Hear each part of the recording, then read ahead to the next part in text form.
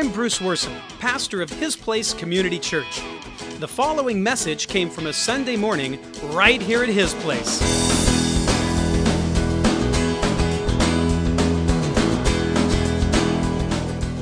When push comes to shove, when things really get tough, do you go with your gut or with God?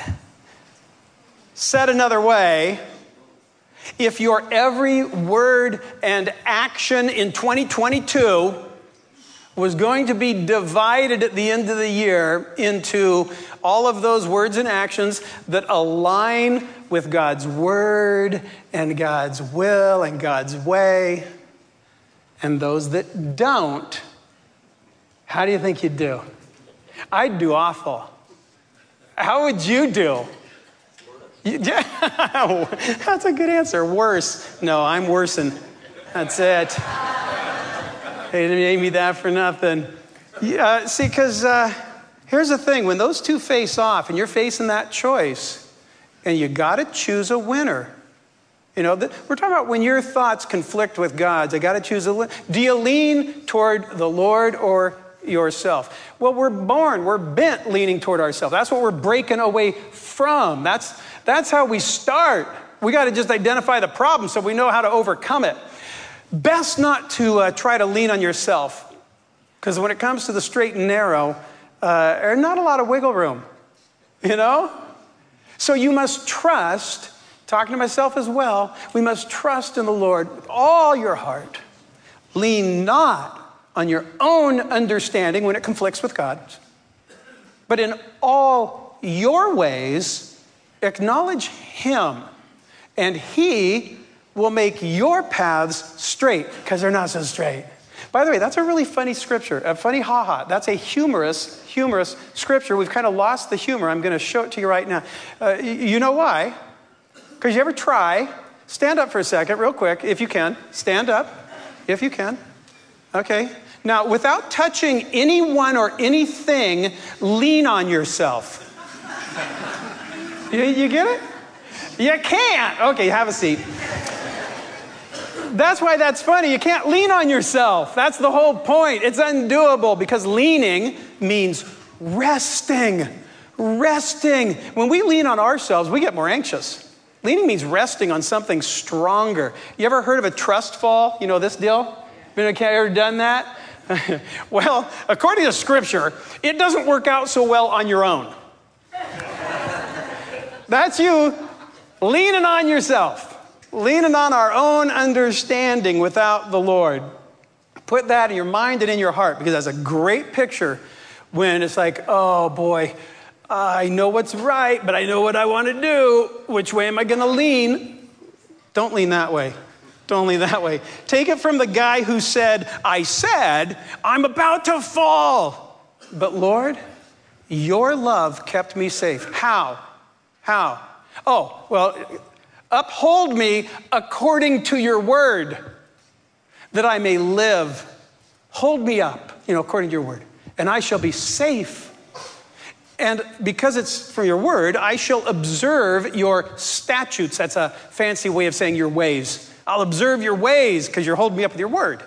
And I'll observe them continually. This guy says, I cried out, I'm slipping. And your unfailing love, O Lord, supported me. How? With His word. He just said it. When doubts filled my mind, your comfort from His word gave me renewed hope and cheer. I like that. Hope and cheer. So we just got to learn to lean on our greatest supporter and cheerleader. And that's our Father. It's our Savior. Because you just can't trust yourself. I cannot trust myself when it comes to truth. You know why? It's our crooked heart. Our crooked heart is just, according to the Bible, it's just waiting to stab us in the back. Jeremiah says, thus says the Lord, cursed is the man who trusts in man, when they conflict. So I know what God says, but I like what this guy's saying. Whose heart departs from trusting the Lord. But blessed is the man who trusts in the Lord, whose hope, is the Lord. So beware, because the heart is deceitful above all things. Read that with me. The heart is deceitful above all things. And, read it with me, desperately wicked. Yeah, it's earned that title. Who can know it? I'll give you one guess. I guess he just says it. I, the Lord, search that heart. But look what he says. Oh, I search the heart. I test the mind. Why? Well, to give every man according to his ways. Oh, that's a test I don't want to take. And especially don't want to fail. I mean, talk about being out of our depth. Can you discover the depths of God? Oh, the depths of the riches of the wisdom and knowledge of God. How unsearchable his judgments and his paths beyond tracing out. Who has known the mind of the Lord? One guess. Starts with J. But if we can't understand him, what can we do with him? I'll give you a hint. We just went over it. Trust him. Trust. That's what you do with him when you can't understand him. That's the whole meaning of the word trust. I don't understand you, so I'll trust you. Trust in the Lord with all your heart and do not lean on your own backstabbing understanding. But in all your crooked ways, acknowledge him, and he will make straight your paths. If you were here last Sunday, I'm talking to you. You remember the rock in the wall that wasn't a rock at all, right? But it was just a wrong way of thinking based on a lack of perceiving. Raise your hand if you can now see it for what it is. Yeah, see, right? Well, y'all win that cigar. The only thing, if you weren't here, it's a cigar. That's the ash end of a cigar. The only thing we should trust about the eyes of our heart is that they are blind without pure truth. And we don't start with pure truth in our heart. That's what we got to go seeking. And when we lean on our own, we're on our own. But it doesn't make any sense if you're a believer, right? Because if we're not going to trust him 100%, why trust him at all? You really want to just believe you want to come worship a God that he gets it right most of the time? Because if you won't trust, he can't lead. Not effectively. I mean, a little bit, but you know why? Because there's blinders on the eyes of our heart. So I got back up to last Sunday just a little bit, and then we're going to go forward. Last Sunday, we saw that a doctrine, fancy word, doctrine, is just a way of thinking about God. That's all it means, a way of thinking about God. And we saw in Jeremiah that an idol is simply a worthless doctrine. That's a worthless, at the end of the day, it's just a worthless, and a worthless doctrine is a full-blown idol.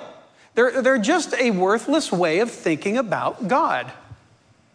And the Lord says in Ezekiel, everyone who sets up his idols in his heart are all estranged from me by their worthless ways of thinking about me.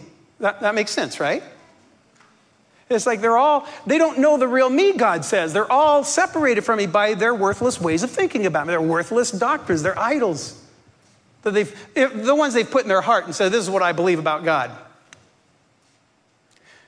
Now we're going to move on. Everyone who sets up his idols in his heart and puts before him what causes him to stumble, our own messed up thinking, stumble into iniquity. And then comes to the prophet. There's a lot of them in the Bible, scriptural guidance. This is scary. I, the Lord, will answer him who comes according to the multitude of his idols. He does. Why? Why would you do that, God? That's like, so the answers are going to be bad and wrong. He goes, pretty much, yeah. Why would he do that? Well, short answer, free will. Because God's perfect word, because of that old free will, has been made subject to, and therefore is limited by the warping from our lack of perceiving and our worthless ways of thinking. The false doctrine idols hiding in our hearts. And God says, yeah, that's the way I speak. I gotta go through your filter. It's a bigger bummer for God than it is for us. He doesn't want to answer according to the multitude of our worthless ways of thinking about him, but if we've put him in our heart, that's why we have to seek his face in his word so we know the real him, that pure truth. So Jeremiah says this, so do not listen to the words of the prophets who make you worthless. Listen to the one who makes your path straight. They speak a vision of their own heart, and it's just going to bring confusion. Not from the mouth of the Lord, which Proverbs tells us is Scripture. But I like this, because for who has marked his word and heard it? I didn't even know they had highlighters back then. But they had their version. They had their version, because that's what he's talking about. For who has marked his word and truly heard it? Went listening and looking. Because here's the thing, if they had caused my people to hear my words, then they would have turned them from their own evil way. Indeed, they are prophets of the deceit of their own heart. And so we got to therefore, he who has my word, let him speak my word faithfully. Which is hard to do, because it's written in ways that are sometimes hard to understand. Last Sunday, we saw that rock in the wall become Legion. Legion, pleading with Jesus after Jesus commanded the demon to come out.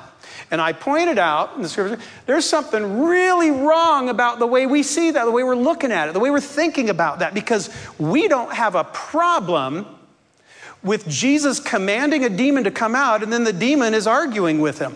It's like, I thought he had more authority than that. I thought they came out at his word. And so there's one of those things where you go, wait, this is a test, isn't it? This is one of the tests he talks about. This is where you go, oh, so it wasn't Legion he'd cast out. He cast out a demon before Legion. Because if he commanded it to come, I can't preach last week's message. So I pointed out that something was really wrong with our way of thinking, because Legion was pleading with Jesus after Jesus had commanded the demon to come out, which then it ended up opening our eyes to a much more faithful story that was there the whole time. The story, and it is there, and it's written. It's the story of Jesus obviously previously casting out other demons, some of the many demons that had seized him, literally caught him, that had captured him many times. It's right there in the story. But until we look at Jesus and say, you have the authority, they come out when you command, and this one's begging after you commanded, he can't be the one. And then we see the story, and God says, good job. Good job. That was a hard story to see. It was written that way to test you. We'll try this one on. A lot of you have asked me why I haven't published one word yet, because here's one of the biggest reasons. Because several times Jesus clearly says, and you may be familiar with this, the Son of Man must be killed and on the third day be raised to life. You've heard that one, right? Well, he makes that very clear, except when he very clearly says, well, as Jonah was 3 days and 3 nights in the belly of the great fish, so will the Son of Man be 3 days and 3 nights, count them, 3 nights in the heart of the earth. That's why no one's harmonized the Gospels. This is one of those very few things that's brought it to an absolute standstill for me. Praying for years, God, correct my vision. Because he's in the tomb Friday, Saturday, and Sunday. He comes out Sunday morning. So Friday, we can give him the 3 days. He's in the heart of the earth, definitely 3 days. But that's just Friday night and Saturday night. That's only 2 nights. That makes 2. That's 2. So true or false? True or false, in the heart of the earth, 3 nights? Say it. It's true. You understand it? Yes. Well, I don't. Well, then I should have talked to you because it took me a long time to figure it out. Those 3 nights really foul things up. Oh, sorry, I left one out. Did I mention that he also clearly says that the Son of Man must be killed and after 3 days rise again? Like on the 4th day? At least, yep. Because that's what comes after 3 days, right about midnight. Right? You see my problem? You see my problem? Actually, I'm afraid you don't. Because that's not my problem. That is perfect. My problem is me, is these eyes and this heart, is my worthless eyes that can't see the perfect when it's staring me in the face. I put these scriptures up on my wall. This is what I've been staring at for 7 years. And I put these up and I stare at them and here's my prayer. It's just I shut my door and I stand before his word and I say, Lord God, I know I'm looking at something perfect. And I also know I'm blind. So help me see. Soften my heart. Open my eyes. Because I know that's perfect. I know every line there is true. I've prayed that about this for a good 7 years. And I got an answer. And oh, is it satisfying? It is so satisfying. Oh man, I've been harmonizing. How do you straighten that? Let alone weave it together. Most of you know that I mean to harmonize those gospels. And I mean to weave them together by hook or by crook into one word.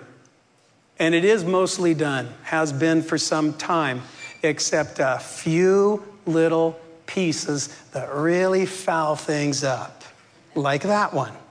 So you got to know that my whole goal has changed. My whole goal has become to get out of my own way by unleaning on my own entrenched assumptions as learned mostly from the assumptions of others, so that I can finally, hopefully sooner rather than later, stop ignorantly forcing God's word to fit my way. Which is way easier said than done. Turns out, it's really tough to get out of your own way and to stop trying to straighten things out by our own conflicting understanding. Because unleaning requires so much unlearning and trusting. Because our biggest problem is how he just won't say things the way we think he means to. I'm sure you mean it this way, so I'll just hear it this way. I'll kind of hear what I want. How often do you catch yourself doing that? Well, we might as well gag God if we're going to force him to speak through that deceitful filter of our devious backstabber. Because if we're going to force our faith to fit our agenda, it's going to fail. It's going to fail. How can it not? How can it not? So instead of putting my efforts into straightening out the work of God's hands, man, I've been putting my efforts for a few years now into what I think will work.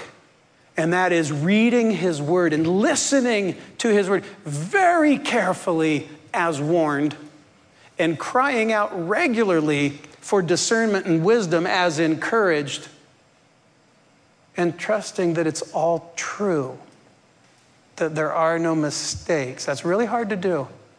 But hey, yes, it says in Proverbs, yes, if you cry out for discernment, lift up your voice for understanding. If you seek wisdom as silver, search for her as for hidden treasures, then you will finally understand the fear of the Lord. Now you got your definition. And as a bonus, you'll find the knowledge of God, because a lot of it's concealed this way, written to test. Because who can make straight what he has made crooked? One guess, starts with a J. We need the good shepherd to lead us in the straight and narrow, because Jesus, let's face it, he says right up there, can't see in the light, he is the same yesterday, today, and forever. But us, me, I'm all over the place. But God's word is as solid and unbending as this shepherd's crook right here. It is solid, it is unbending, but it is crooked. He made it that way. So the question is, because you can't change it, you can't add, subtract, how can you straighten it without changing it? How do you straighten that without changing it? There's only one way, by changing your perspective. If you walk around that baby, there is one angle and only one from which that crook will appear straight. But we're up against, everyone. Everyone. I quote, "The general consensus on both sides is that you can't have 3 literal days and 3 literal nights, and therefore," and I quote, "on the basis of divergent, conflicting interpretation." This is the stuff I have to wade through for you guys. If this isn't love, I don't know what is. "On the basis of divergent, conflicting interpretations, there is no correct interpretation of the sign of Jonah. However," and I also quote, "do not listen to the words of the prophets who make you worthless. They are prophets of the deceit of their own heart. Therefore, he who has my word, let him speak my word faithfully." And I mean to give my all to do just that, because I think that simply means trusting with 100% of our heart that it is 100% true. That's my hypothesis. That's what I'm trying. That's what I'm testing all these years. And it's sure working out well. Works out well in life, let alone Scripture. I mean, does not wisdom call out? She says, "All the words of my mouth are just. None of them is crooked or perverse. To the discerning, all of them are right." They are faultless. She's telling you, they are. I know what it looks like. It's a test. They are faultless. Literally, the word is straight. They are straight. Yeah, to those who have knowledge. "And those who seek me, well, they really do find me," she says.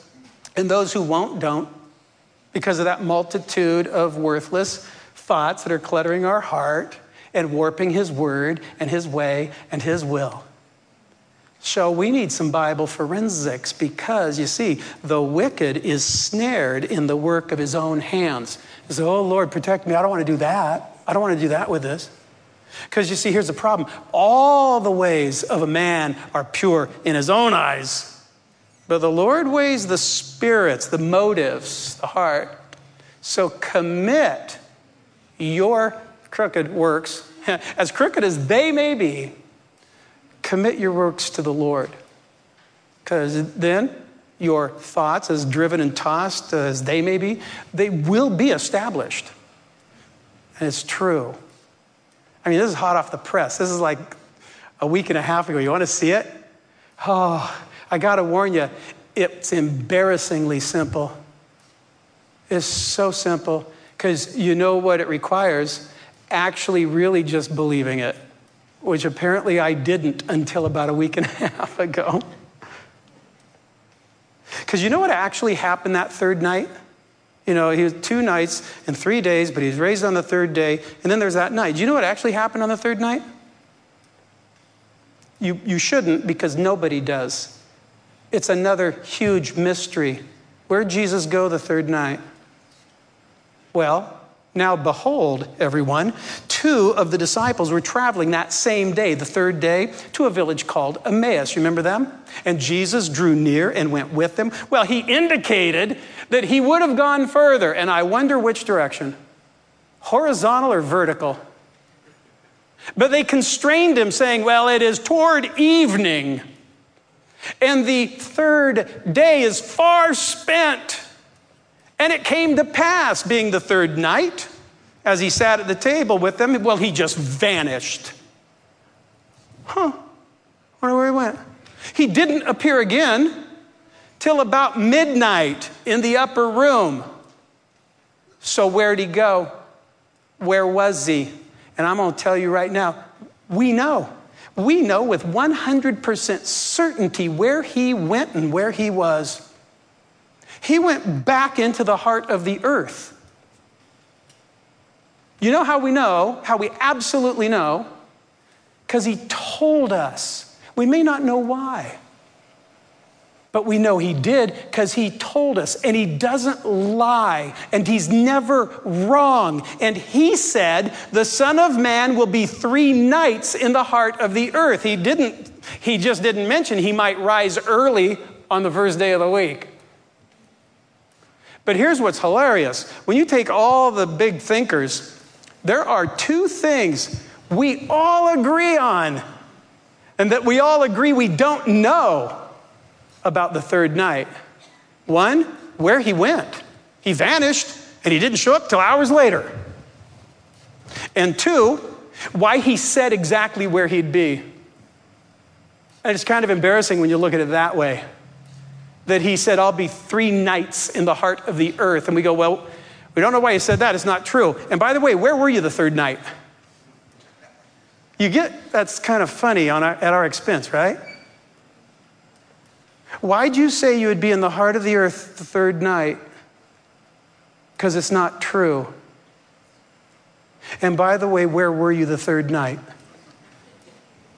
It gets funnier the more you think about it. It really does. How dumb we are. I've stared at that scripture. I want to use stronger language, but I've stared at that scripture. I know it's I'm so glad that's what I pray, because it is perfect and I am blind. And boy, did he prove that this week, 2 weeks ago. And now, applying a bit of Bible forensics, because I got to tell you, the whole Bible has exploded open and blossomed now because there's an event I didn't know. And oh my goodness, everyone's talking about it. Do you suppose this is maybe when the graves were opened? By whom? One guess. And many bodies of the saints who had fallen asleep were raised. By whom? By themselves? And coming out of the grave, well, after his resurrection. That happened after his resurrection. Really? They went into the holy city and appeared to many. You think they did all that on their own? Because I'll tell you something else I know, and it's very little because I haven't had a chance. I've been running through that Bible. Peter says in 3:18, 1 Peter, he was put to death in the body, but made alive by the Spirit. Praise God. Through whom also, by the way, he made alive. He came out. Remember he came out, this is not in the script or the transcript, but remember when he came out and Mary saw him and he's risen from the dead? He goes, don't hold on to me. I haven't risen yet. I haven't ascended to the Father. Like, wait, there's more than one risen?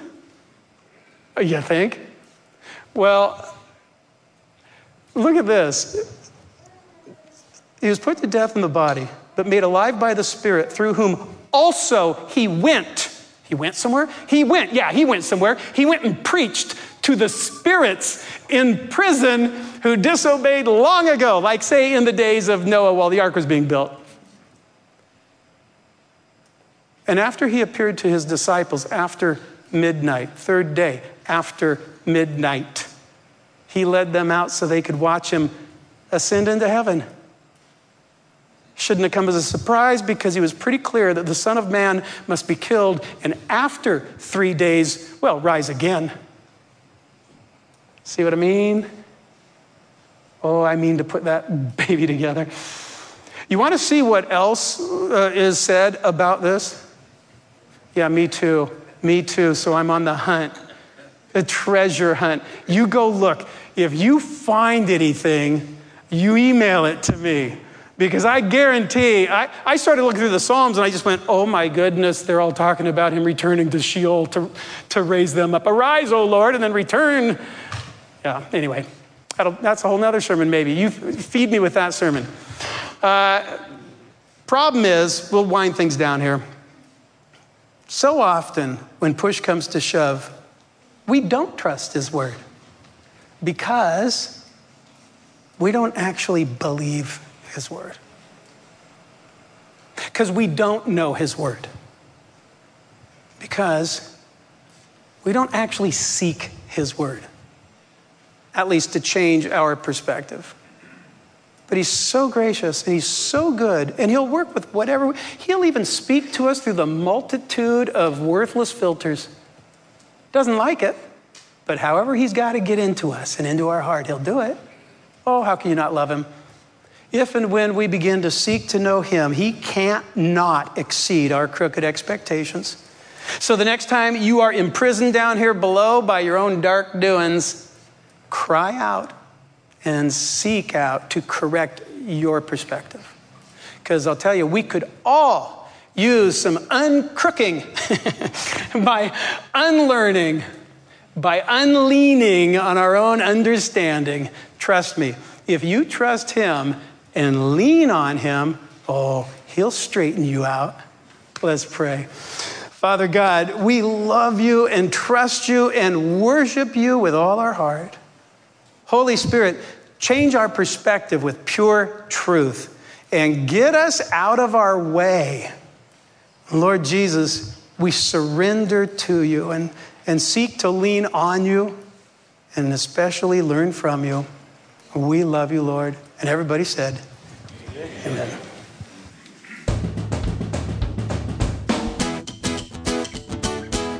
Well, thanks for listening in. Why don't you join us on a Sunday morning? If you'd like more information about the church, just point your browser to hisplacechurch.com. Until next time, may the Lord bless you, keep you, and make his face shine upon you.